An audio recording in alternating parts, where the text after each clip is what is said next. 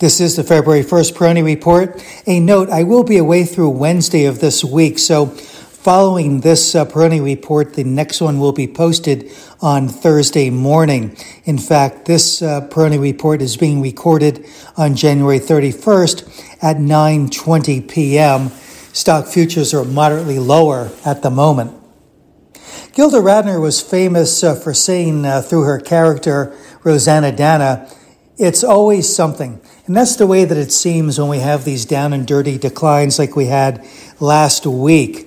Certainly it seems like a lot of the focus was on GameStop and the shorting, the short squeeze, and certainly the reaction by the hedge funds. All of this combined, I think, to contribute to the drops that we saw on Wednesday and then again on Friday.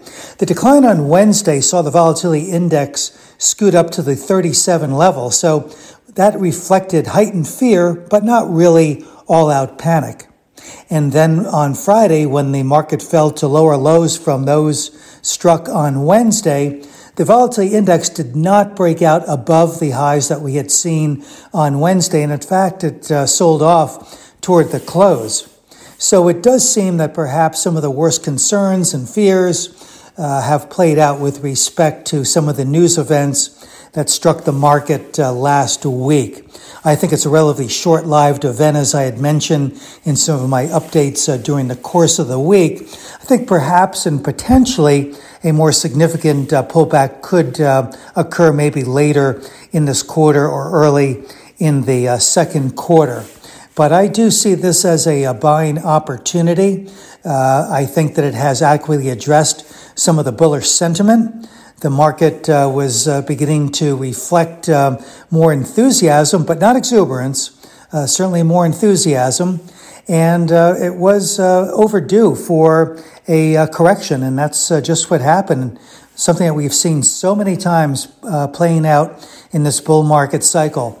These abrupt sell-offs that very quickly and effectively address some of the bullish sentiment or the overextension of sentiment, and in this case, that very bullish sentiment that was pretty widespread.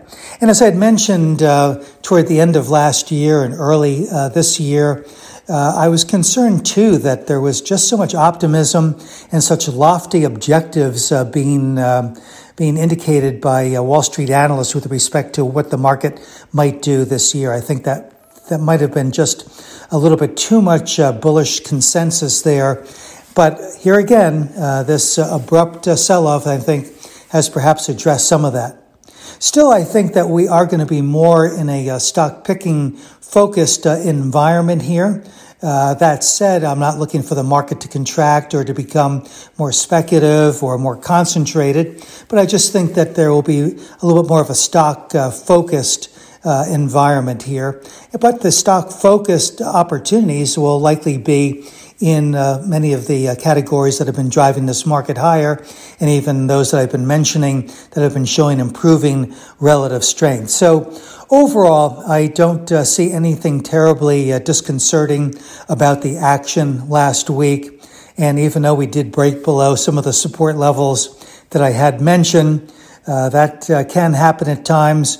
But I think with the Fed remaining very accommodating, with earnings coming in as they have so far, beating Wall Street expectations by a pretty significant margin, I think those things are all positives here.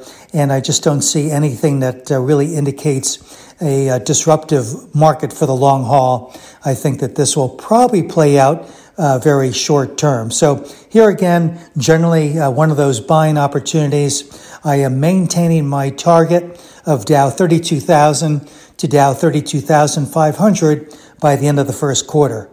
This is Gene Peroni at Peroni Portfolio Advisors. All expressions and views presented on this podcast are the opinion of the commentator and may be subject to change. AAM makes no recommendation as to the suitability of any investment and may make a market or have financial interest in any security or sector discussed. Past performance is no guarantee of future results. Investors should consult a financial professional before making any investment decision.